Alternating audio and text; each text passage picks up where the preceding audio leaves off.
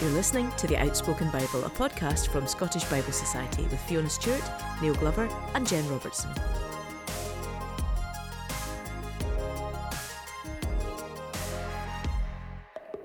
Welcome to Season 4, Episode 11 of The Outspoken Bible. I am Fiona Stewart. Once again, I'm joined by Jen Robertson and Neil Glover. Hello, Jen. Morning, Fiona.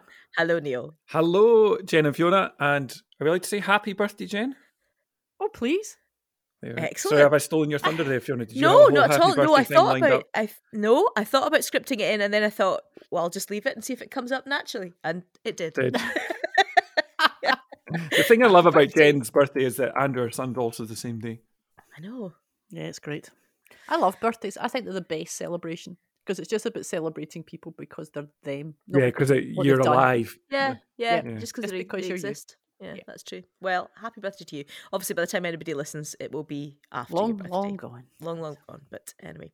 Now, we have some correspondence. No birthday cards, I'm afraid, Jen. Sorry about that. But before we get into that, quick reminder, listeners, that as discussed last time, we are interested in your feedback about episode length.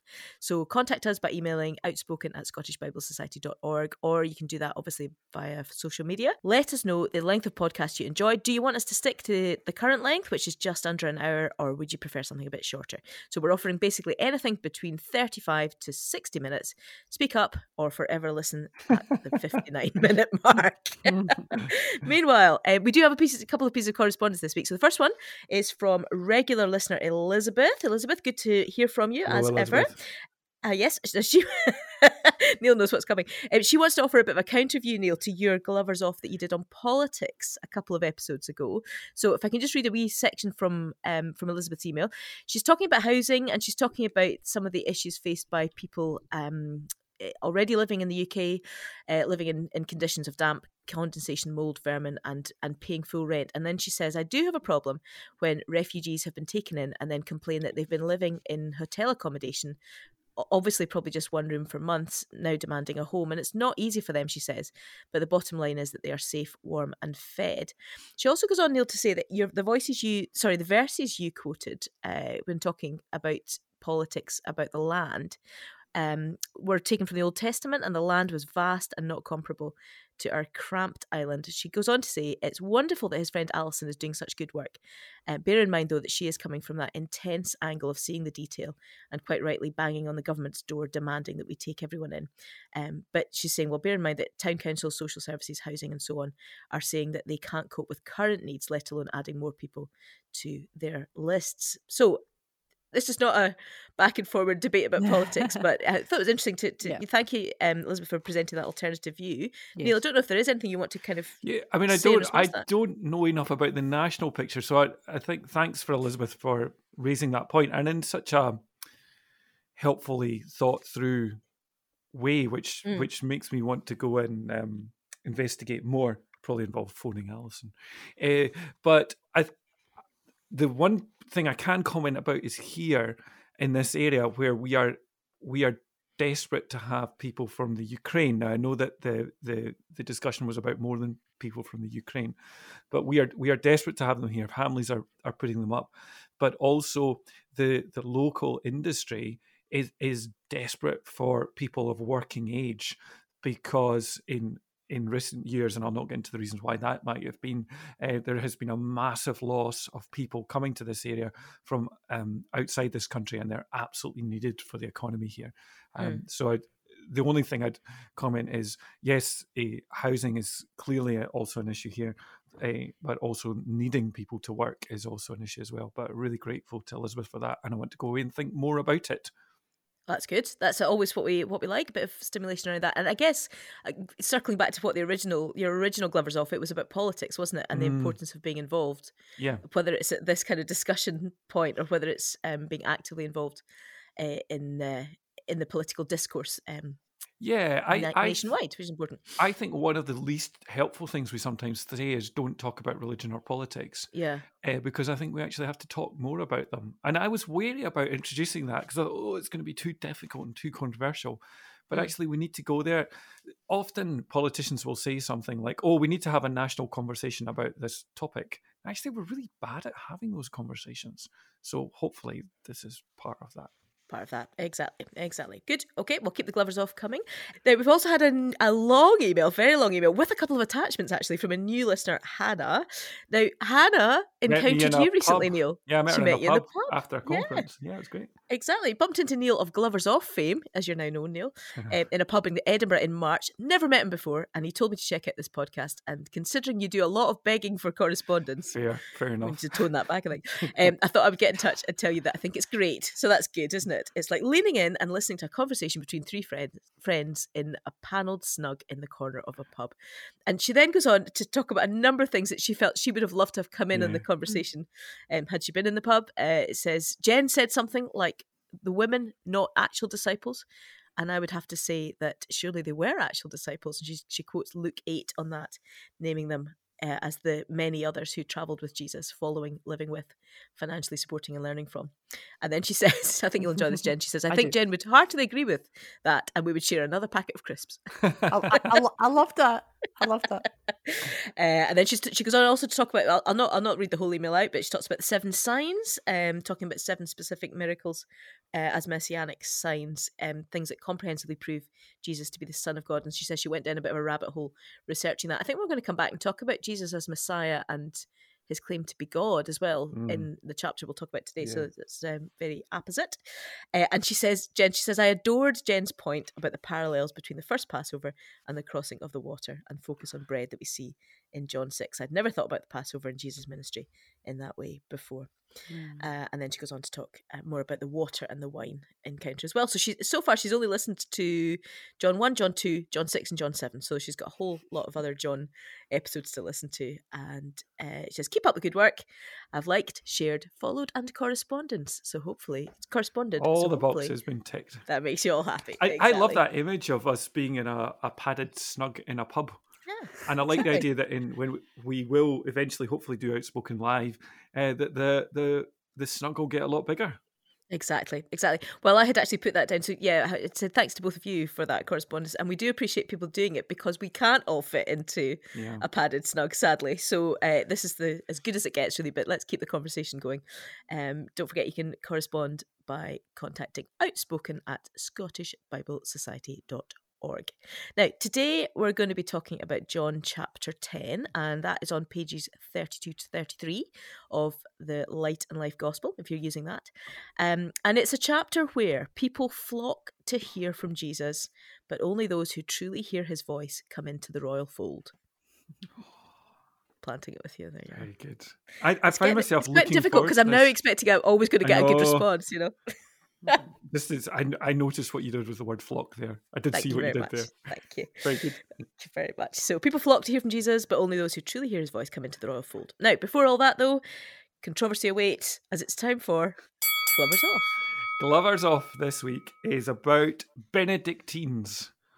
And the reason it's about Benedictines is because 2 nights ago, I got phoned from a fellow minister down in Killin, and he said, Neil, I've got a couple of German pilgrims staying with me. Could you put them up at yours tomorrow night? As I confess, my immediate response, was absolutely exhausted, was not one of warm Christian generosity and hospitality. It's like, oh no, I've got so much I need to do, and where are they going to stay? But I am rebuked. What's the thing in Hebrews? What about entertaining angels unawares? Yeah, unawares, yeah. Yeah, and in the Celtic rune of hospitality where it says, oftly goes Christ and the stranger's guys. So Christ and the stranger's guys yesterday were Ernest and France, who are from Austria, very south of Austria. And what they are doing is, Ernest's big dream, he's a school teacher, he's now retired, is to create a way that connects all the Benedictine abbeys in Europe. And he's starting off his way in Monte Cassino, which is the most southern Benedictine abbey, he said, in Europe. And it's famous because it was the site of a huge battle in the Second World War. And the most northerly Benedictine abbey in Europe is in Scotland. Any guesses where it is? Pluscarden, near Elgin. We'd never have guessed that. We would never have guessed that. The only reason I know about it is I think I know a couple of people who have been there on retreats. But yeah, so him and France were walking from East Calder to because it's near Edinburgh Airport, I think, all the way up. But what really struck me was when I said to them, "Are you Benedictines?" And they said, "No, we're not," which was kind of obvious. I should have realised because they weren't priests. And it got me thinking about how these two men, who are not themselves Benedictines, have yet been totally enriched, blessed, inspired by the Benedictine idea. So the Benedictines are people who live by the Benedictine rule, which appeared, I think, in the middle to the late Middle Ages, and they're known as the Blackfriars. And the Benedictine rule is about having time. It's about community. I think it's about really understanding that we welcome each other in community, and there's a lot of attention to looking after each other. Many Benedictine monks worked in scriptoriums where they copied out the Bible for hours and hours, and we owe these people a huge debt. And the lovely things like silence is a big part of things. So during meals, they will communicate with hand gestures and listen to the voice of Scripture being read. And the idea is that nobody has possessions without the permission of the abbot, but the abbot makes sure that everybody has enough. And of course, they've been a blessing to communities round about them. Dom Perignon of Champagne fame, although there's some dispute about this, he was a Benedictine. Buckfast Abbey is a Benedictine abbey. That's a slightly more controversial a relationship, perhaps. I remember that the MP from Coatbridge once went to the abbey to talk about the impact that Buckfast had in their community. But the idea of being blessed by people who live a completely different life from us, but somehow exist for our enrichment. So Ernest and Franz, this week, Glover's Off is inspired by you as you're currently walking to Pitlochry, and it's about the Benedictines. Brilliant. When you told us before we started recording that you were going to speak about this, I was saying that I came across a quote from Benedict of Nursia yesterday. And what was the quote? Well, I do the Common Prayer liturgy in the morning with a friend, and the quote is, in his Rule for Monastic Community, Benedict of Nursia wrote, "The first step of humility is to cherish at all times the sense of awe with which we should turn to God." I thought that was good. And I love the fact that for him, humility is a massive part of what they do. There are all sorts of rules about never speak and listen. I read that one. Oh, dear. Jen, did you not have something about how the rule was, well, I want to say the word softer, but I know that's not the right word. Well, that was the word that I came across. I was reading the Historic Scotland magazine because we were members of Historic Scotland, and there was an article about Benedictine monks. I can't remember which abbey the article was about. I'll need to go back and check that. Iona was a Benedictine abbey. It was in Iona. Right. I know that. Okay. I would have remembered. But it was the comment by the person who was writing, they were saying that the Benedictines had softened monasticism a bit and that connection with their community and their welcome. There we go. Well, thank you very much, Neil. That was great. Glover's Off. We look forward to whatever delight that you bring to us next week. I love the unpredictability of it. Exactly. One week it's the softness of the Benedictine order, the next it's football. The harshness of politics. And everything in between. Good. Well, today we're talking about John 10. So as I mentioned, that's on pages 32 to 33 of Light and Life. I have a starting kind of query to you both, or something that struck me, which is that unlike a lot of the chapters we've looked at so far, John doesn't set the context at all. He just goes straight in with Jesus' words, "Very truly I tell you, Pharisees." So obviously there's a context in that we know he's speaking to the Pharisees. But it brings up the question for me about chapter breaks, and I know we've talked about that already. It's the chapters again, Fiona. Chapters again, Jen. Exactly. Do we think it's just a continuation then of what he's talking about in chapter 9? I think it feels very much like a continuation. And in fact, there's a bit further on in the chapter where it talks about can a demon open the eyes of the blind? So I think that's another indication that this is a continuing conversation with the people who were in chapter 9. And it also, I totally agree with that. It also exists, the middle part of John chapter 10 exists as a bridge to from John chapter 9, the blind men and all this about the Pharisees and the thieves who come in and destroy. So those themes are there. and then it makes a link into the Feast of Dedication and what it is to be a true king. And that kind of lurks around that, and what is it to be a true God? So we'll probably come to that at the end. But it's commentators think this is a very clever piece of writing by John because he so elegantly pulls together the themes in John chapter 9 and the later part of John chapter. So can we talk about the Festival of Dedication then? Oh, or are right we jumping at the end, to yeah. that too soon? Let's do that. I didn't know until I was doing my research. Well, I don't know what it is. Yeah, exactly. So that was my discovery. Hanukkah, yeah. Yeah. Okay. So let's just dive back and then we'll come back. When I was taught Judaism by our Judaism teacher Yvonne, she said to us who are predominantly Christians, what do you think Judaism is? And most of us had an answer which was along the lines of Judaism is the religion of the Old Testament, and they just stopped. I don't know if you were brought up in a similar idea to that. And she was saying one of the things about Judaism is that Christians think they know about it, but they don't. And there is a whole area of whole life of Judaism that comes out of the Mishnah and the Talmud, and a whole series of significant figures, people like Maimonides, who have shaped Judaism as we know it today, but Christians think they know what it is and it's not. And this is a really good example because Hanukkah, which is the Feast of Dedication, is an example of a bit of Judaism that Christians know nothing about or very little. And the reason there's a really good Friends episode which illustrates this, where Ross is very upset that his son Ben knows all about Christmas, and Father Christmas is very exciting, but he doesn't know about his Jewish heritage and about Hanukkah, so he dresses up as an armadillo. The holiday armadillo. I think that's only because he can only get that costume. Is that not right? Yeah, he's desperate to have something that could somehow upstage Santa Claus. But a whole generation of us connect armadillos with Hanukkah and the Maccabees, as he says in his Ross voice. So the Maccabees were a group of people who, when a Greek ruler had placed an idol right in the middle of the Jewish temple, a group of Jewish people got together who were called the Maccabees. They united around a man called Judas Maccabeus, and after a 3-year war, they conquered Jerusalem and they managed to rededicate the temple. So First and Second Maccabees tells that story of how after this great war, in Hanukkah, which is the Hebrew word meaning dedication, the temple is rededicated. And what this plays into is a whole idea of what is leadership, because in the Feast of Dedication, the celebrated form of leadership is the king who wins battles. And Jesus is going to point to a different kind of kingship in that chapter. So there's something about kingship, and there's something about the temple then. Yeah.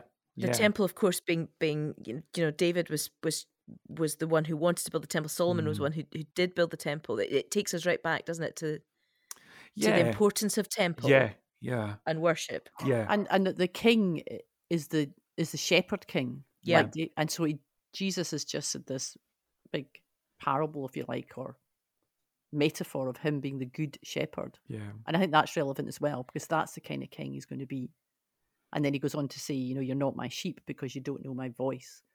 And he's a king who speaks to his people. He's a king who leads his people. He's a king who gently, lovingly takes them to where they need to be. Different kind of king. So Jen, that's where I was going to go with, with the question. So once again, we're seeing Jesus speak in a contextual. This contextualization to how to where Jesus and when Jesus is speaking, because I wanted to then go back to where we start in this chapter, which is the parable or the allegory or whatever you want to call it about the shepherd, linking us back to David as the shepherd king. Let's talk about that. Let's talk about that whole picture. Yeah, and it is a picture, isn't it? You have to read this. We have to understand Middle Eastern shepherding. If we come to this story with, like me, a west coast of Scotland, sheep images of sheep in fields and dogs chasing sheep and shepherds driving sheep, it's not what's going on. And there's this. I did some Googling of pictures. I mean, I do that often with the Bible, just Googling pictures of what these sheepfolds would have looked like. And you'd have these sheepfolds near the village, and the shepherds would come and they'd put all their sheep that night, all together, all the different sheep into the fold, and then there'd be a gatekeeper who'd be working with the shepherds, who would sit in the gap, so it's not a physical gate, but they would sit in the gap and they would protect the sheep, and they'd know if they're going in or out. And in the morning, this is my favourite bit, all the shepherds would arrive and they'd call their sheep by name, and the sheep would come out one by one to the right shepherd and follow them off to the pasture. And for me, that's incredibly helpful to see that image, because that's what Jesus is saying he is. Yeah. He's the one who comes and calls our name, and we follow him, and he takes us in the right way. And it's a personal, intimate relationship that we can have with God. It's not I'm driving you ahead of me into the field being chased by a dog who's barking at you. It's not quite so pleasant. There's a famous story about that, about a New Testament teacher taking his class from seminary to Israel, to the Israel-Palestine, to the Holy Land, and saying exactly what you've just said, Jen, and making the point that you have to understand shepherding, and that in the Middle East, the whole image of the shepherd is the shepherd who goes out before the sheep, who leads the way, as opposed to this idea of the shepherd at the back who kind of waits for, I don't know, the sheep to get into trouble first or something like that. And he was explaining all this when one of his students suddenly pointed out, went, "Look, over there, look, there's a flock of sheep, just as you're talking about it. But look, the shepherd is at the back, not what you've just said, at the front." So the New Testament scholars really put out by this, because he's just made this big point about the shepherd always being at the front, and the student is contradicting him, and no teacher likes to be contradicted or made to be full of by a student. So he goes marching off, and Dudgeon goes off to see what's going on here. And he has a long chat with the guy at the back of the sheep, and then comes back with a spring in his step, big smiling, and he says to his students, "That, my students, was not the shepherd, that was the butcher." Very good. Very good. And actually, I was thinking, Jen, shepherds here, it is different, but the sheep do recognise the voice of the shepherd still.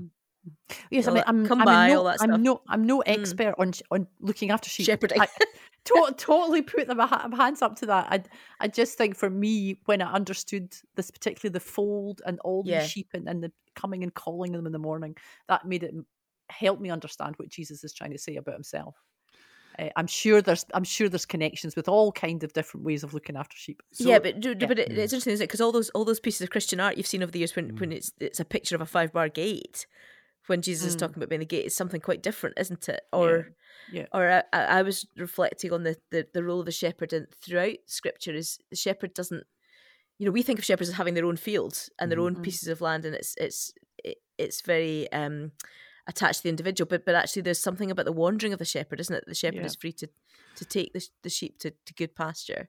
Yeah, so it's less enclosed. It's interesting because I'm surrounded by sheep farmers, and several of our congregations are sheep farmers. So there's lots of chat about lambing at this time of year. Mm-hmm. But really interesting, there's a guy called John. He's in his mid-80s. He's an elder in one of our churches, and he's farmed sheep all his life.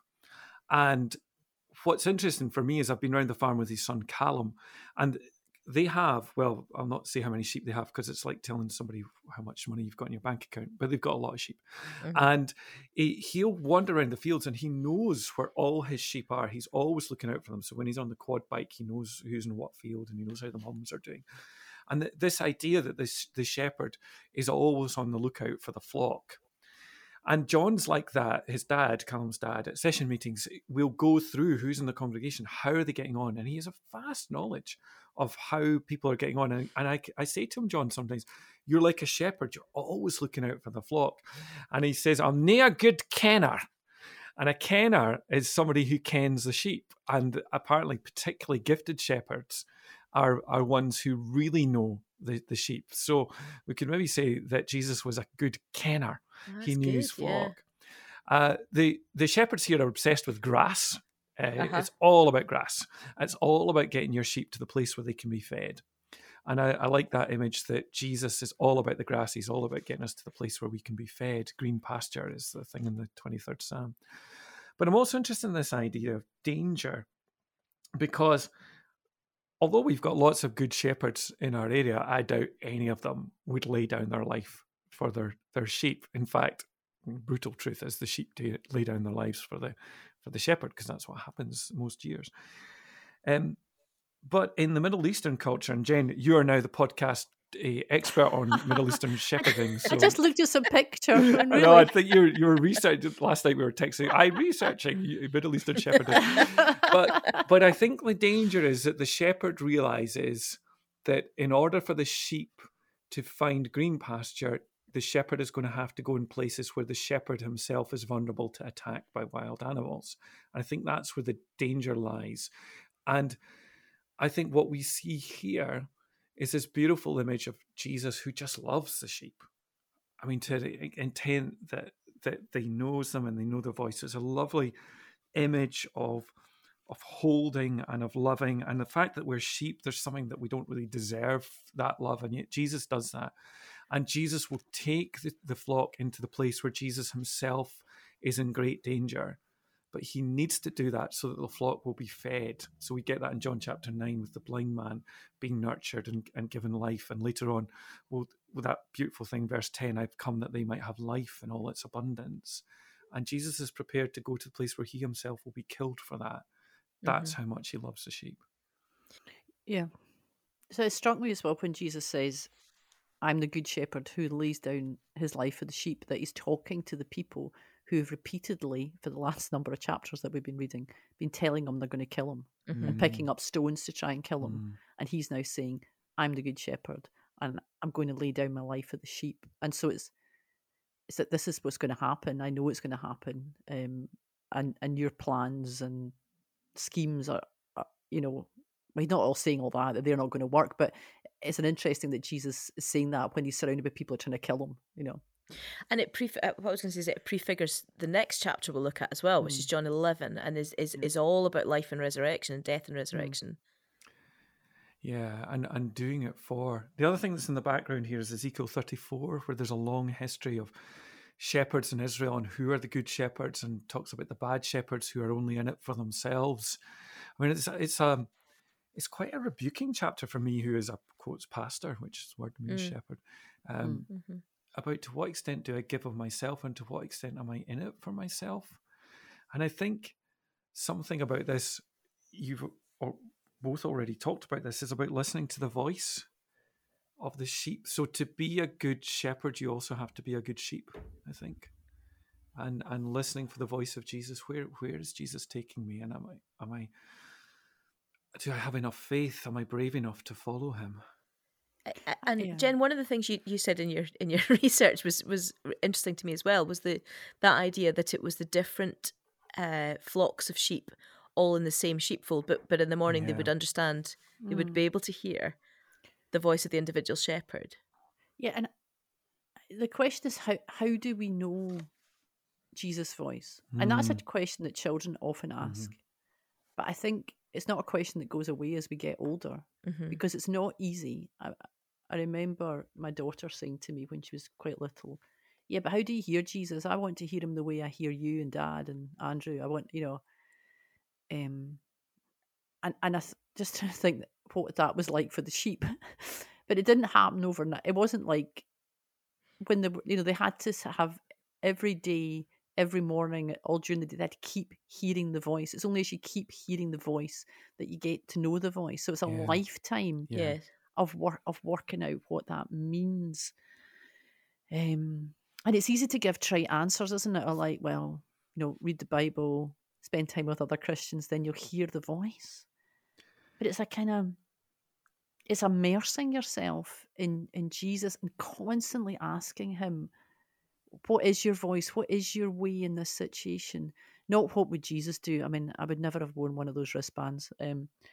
It's because that always feels slightly removed. It's like a kind of cerebral, I'll just work out what Jesus would do in that situation. But it's not that. It's Jesus speaking to us and pulling us in different directions in life. I was at a meeting last night, which was really quite tricky and difficult. And there was things that needed said, but there's things that needed to be listened to. And I sometimes feel in that kind of moment when you need to say the right thing or hear people well, it's easy to just go off. I can just go off and be me. And it's not until I come home that I think, oh no, I should have been talking to Jesus at that point. I should have been listening to the Spirit in me, because It's the spirit. Now, I've talked about this in the James before, isn't it? We talk about Jesus living in our hearts, but it's the spirit who's in us and who guides us in these moments of tension or grief or trauma or good times as well. I'm not encapsulating it very well, I don't feel, because I don't think it can be encapsulated. I think you are, Jen. Yeah. I really think you are. And there's something about being brought to the place of abundance. The thing the image that's coming into my head at the moment is to do with another set of monks. It's in a film called Of Gods and Men. Have you ever watched that film? No. It's about Mark Kermode absolutely loved it. It's about a group of Trappist monks, this time not Benedictines, who live in the Atlas Mountains in Morocco. I think they're all French. And there is a rise, it's a true story, it's based on, there's a rise of Islamic fundamentalism, jihadism in their area. And these men are caught up in a war between the Islamic fundamentalists and the government, but they have lived as peacefully as they can in this village for many, many years, and they look after the villagers and they give them medical care. And they begin to understand that they themselves are under threat and they may be killed. And it's about this question of how do we know the voice? Because initially the abbot superior, he decides, we're going to stay, no problem, we'll stay. But the other monks are not so keen on this. And it's about how they undergo this process of real painful discernment to try and hear whether Jesus wants them to stay in the monastery or to leave. And there are two beautiful scenes. One is where the real kind of hero guy, who's just this beautiful character, you see him standing before the suffering Christ, a picture of the suffering Christ, contemplating Jesus. And eventually he just kisses the picture, and it's done so tenderly. And the other thing that happens is eventually the community work out that they are going to stay, and they have a Last Supper together, and it's just gorgeous. It plays Swan Lake at the same time. And Mark Kermode said it was the movie scene of the year it was out. I think it was 2011 or something like that. And at the end, they are taken captive, and they all died eventually. And you see, but nobody knows quite how, and you see them walking off. But it was this film about this community of people, and I think it's important, this community really trying to find the voice of Jesus for them. Right. It's not an easy thing. Yeah. I think as well that also takes me back to the picture of the sheep in the pen. So I think you're right that it's the many years of listening, but it's also what's modelled in the flock, isn't it? Yeah. You know, so how do we get better, I think, at talking about what we're hearing from the Spirit, actually? I mean, Pete Gregg's written quite a lot of helpful stuff on all of this, hasn't he? Just about listening for God in the everyday. Yeah. And we've talked about that story, haven't we, before, about the tree, where Pete Gregg tells a story of stopping at the tree and looking at it for ages, and he feels, that God is telling him to look at this tree. He's like, Lord, what are you telling me through this tree? And actually, it's just, I think it's a nice tree. Do you not think it's a nice tree?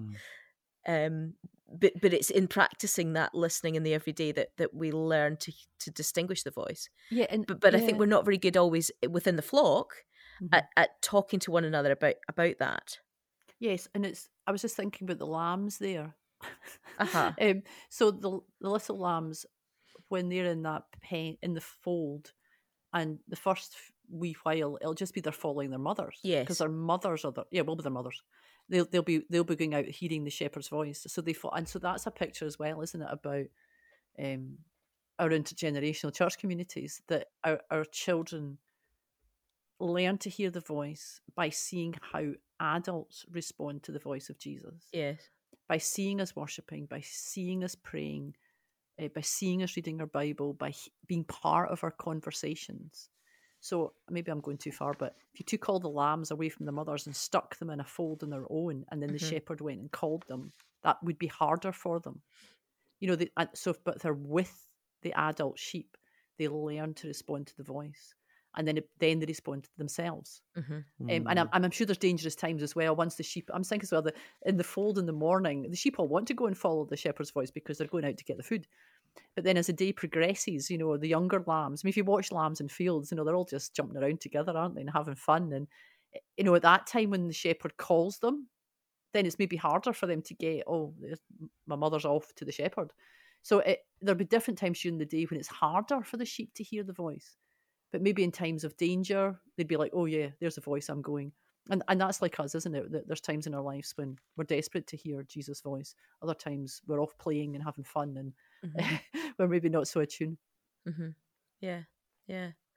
So it means a lot already, isn't there? So much in it. Challenge how we talk about this stuff as well, isn't there? Yeah. And I'd like, and the fact that Jesus says he's a good shepherd, I hadn't until I was reading stuff yesterday. The word, it's a Greek word, so you'd probably be better to say it.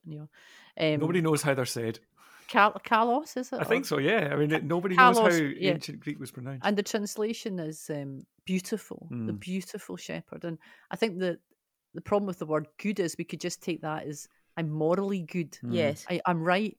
But he's not just right. He's beautiful. He's attractive. You want to be with him, and in the sense of goodness. Yes. Actually, we get more of it when we talk about the word goodness than. Yeah. I found that very helpful. Yeah, I think that takes us on to the final section, which is about then exploring who Jesus is. We have this curious thing where Jesus is asked, really probed on two questions, and the first one is, are you the Messiah? Which relates to kings, it relates to the Maccabees, it relates to David. It's a king word. Messiah means the one who is anointed, as a king is anointed. In Greek, it becomes Christus, Christ. And Jesus just says simply, I am the one who gives of himself to the sheep, and no one will snatch them out of my hand. He doesn't answer yes or no. He says, though, I and the Father are one. So he's hinting. He's not saying, yes, I'm the Messiah. He's not saying no, but he points to an image of kingship, which isn't so much about conquering as about giving of your all for the flock that you're given, and clinging to them such that no one's going to snatch them out of his hand. And that's already beautiful. And then Jesus expands it further, because then the question is, are you God? And he uses this quote from one of the Psalms. Sorry, I should have written down. Which Psalm is it from? Where he says, you are God. It's in verse 34. Psalm 82. Psalm 82. Yeah, where he's saying, it sometimes it seems like a linguistic point, and sometimes he says, oh, you're God to judges, so therefore it's okay to be a God. And commentators schooled in Western thought think this is quite a poor argument, but apparently it's quite common, a Jewish argument. It's the idea that if God can ennoble judges to be almost like gods, how much more is the Son, who is the true judge, also the true God? And it points again to this elevated view of Jesus as one with God, truly God. And that is the point at which, once again, they want to stone him and he evades them, which is almost godlike in a sense, that he can decide the moment at which he's going to be taken. But all this chapter again and again is pointing to is Christ the Messiah, and then Christ as God. It's a beautiful chapter. I loved what you said a minute ago, Jen, about the idea of the Good Shepherd. It's not an anemic word; it's a rich, beautiful word, picture of Jesus. I think that's really interesting as well, Neil, because I've always thought of that idea that when Jesus says that he is God and proclaims that he's God, that would have come as a complete side blow to the religious authorities. But what we're discovering there in that relationship back to Psalm 82 is that it's not coming completely out of the blue, is it? Yeah, I think you're right. I think it's an interpretation of what they would have known, but it's an interpretation rather than new news. Yeah, no, I think it is a side blow though, because I think the first commandment and second commandment saying, there is no God apart from me, I think it's massive. Yeah. But you're right. Jesus finds this void, this passage which seems to point to godlikeness as a possibility for human beings. It's really interesting. It's interesting because you can surely trace some of that stuff back to, a kind of cultural mandate, being given authority. Yeah, am I going off on a no? That, lots of commentators agree with that point that you've just made. Yeah, that the judges are lifted up to the point they almost become like gods. But it doesn't say like gods. I've made you. You are gods. It's such a. I think Jesus is provoking the Pharisees here to look at the scriptures and see how sometimes it nudges in this direction. Good. And then we find ourselves back in the territory of John the Baptist. Gets a mention again, doesn't he, at the end, which is interesting. It's a lovely ending, isn't it? And it also feels like a bit of a turning point. That this is the end of the conversations with the Pharisees that we've struggled our way through. Yeah. And the difficult debates and the accusations flying. And then, well, this won't happen again in John, this kind of level of debate. We'll head towards Jerusalem and another festival where Jesus will be arrested and tried and killed. So this moment when he goes back to, it's like going back to the start, back to John the Baptist, and then this is where the people who are believing. This is the work that's being done, and a sort of sense maybe of leaving behind the kind of telling people who he is or proving who he is. That job's done. Sorry, that reminded me of something else that I wanted to talk about actually further back, if you'll bear with me, which is the idea of the other sheep who know my voice. Yes, so, I was because we didn't touch on that. I wanted to talk about that. How does that hit us in the midst of what seems to me the discussion of the shepherd? So relating it back to Ezekiel 34, relating it back to David, it's very comfortably within that Jewish understanding, isn't it? And then we have this interesting verse about verse 16. I have other sheep who are not of this sheep pen. I must bring them also. So there's that expansion, isn't there, of the kingdom? Yeah, and it's really direct from Jesus, isn't it? Because he says, I have other sheep that are not of the sheepfold. I must bring them also. They too will listen to my voice. And then a little while later, he says to the Pharisees, you're not my sheep because you're not listening to my voice. So there's these ones that are going to be included. I'm presuming Gentiles is really who the hearers would have heard when he said that. But you think you're in, but you're not in. If we want to go down that way of in and out, maybe part, maybe not. So this flock is ever expanding. It's not, you can have that lovely image of the flock in the fold, and they all know the voice, and they're all having a great time, and they're all looked after. But it's an ever expanding flock, and I think that's a risk in the church, isn't it? That we're in, we've got it, it's good. We don't want other people to come in and mess it up, and have to learn the voice and change things the way we do things in this fold. Yes, it's the constant challenge for us. I was talking to someone yesterday who's hopefully going to come and do some sessions on evangelism with us as a church, because I think it's something we're struggling with. How do we be part of that growing out into the ones who are not currently of the sheepfold? And I agree with you, Jen. I think it's to do with the Gentiles. I think as echoes for me of Romans chapter 9 and 11, where Paul then talks about people being cut off. But at the very end, I love the end of chapter 11 of Romans, he talks about them all being brought back in the very, very end. So, yeah, I just think there's one or two challenges in here. One is about pastoring, one is about listening to the voice, and the other is about going on this journey outside the sheepfold. And not staying within the fold. Yeah. And different models of what it is to have leadership or power or be called into that place. What is it to give of yourself and not be a thief? I mean, the thieves and the robbers and the wolves are a big part of this story. Yeah, and I think we can be quite quick to interpret the picture and interpret the story, I guess, without nuance, don't we? So it's very easy to put the thieves, the robbers, and the wolves as they're over there somewhere, who are actively seeking to destroy. But sometimes the thieves and the robbers and the wolves are in amongst the flock, aren't they? Yeah. And here I think Jesus is definitely naming the Pharisees as with their form of faith which would want the blind man to stay blind. Yeah. Big challenge, I guess, post-COVID as well, coming out of 2 years of quite very restrictive experience of church.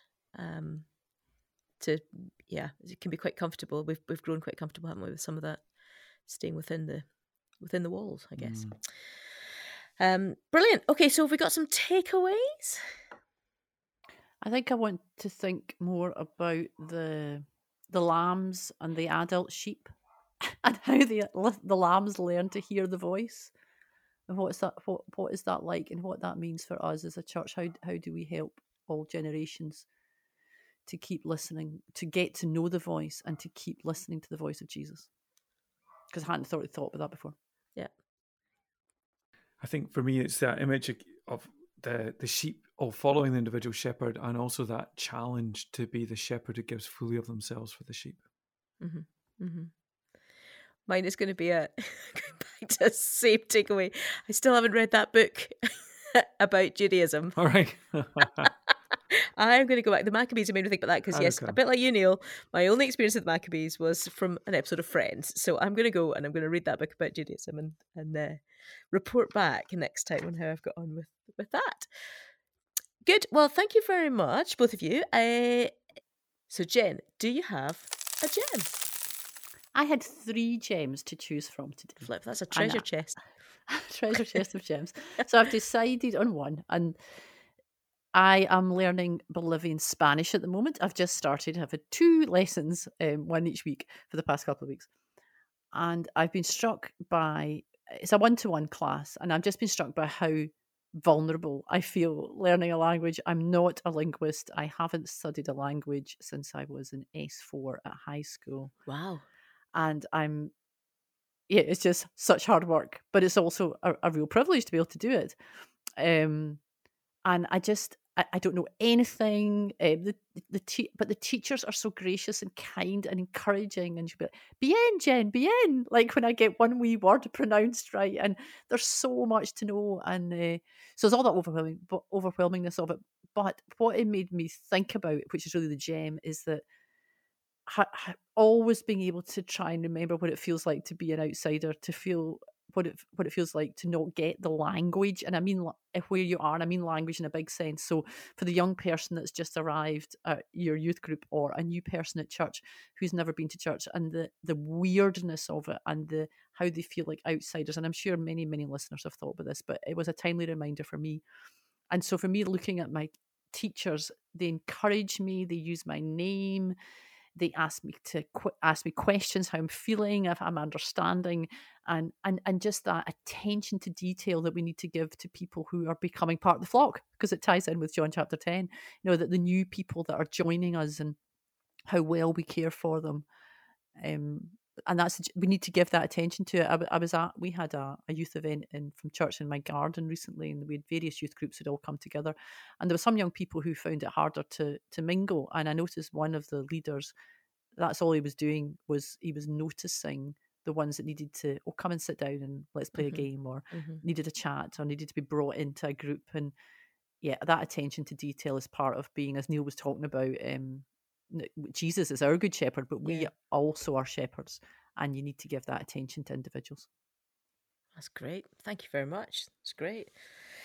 It's an undervalued skill, I think, that ability to spot the outsider and swoop them in. It's not a very glamorous job, but and we feel awkward and embarrassed sometimes as well. And sometimes you just need to be bold and maybe feel a bit silly, because I'm an introvert, and I find it hard to walk up to someone and go, "Hello." If I have a role in the situation, or if I am the youth leader, or I've been asked to do something, it's easier.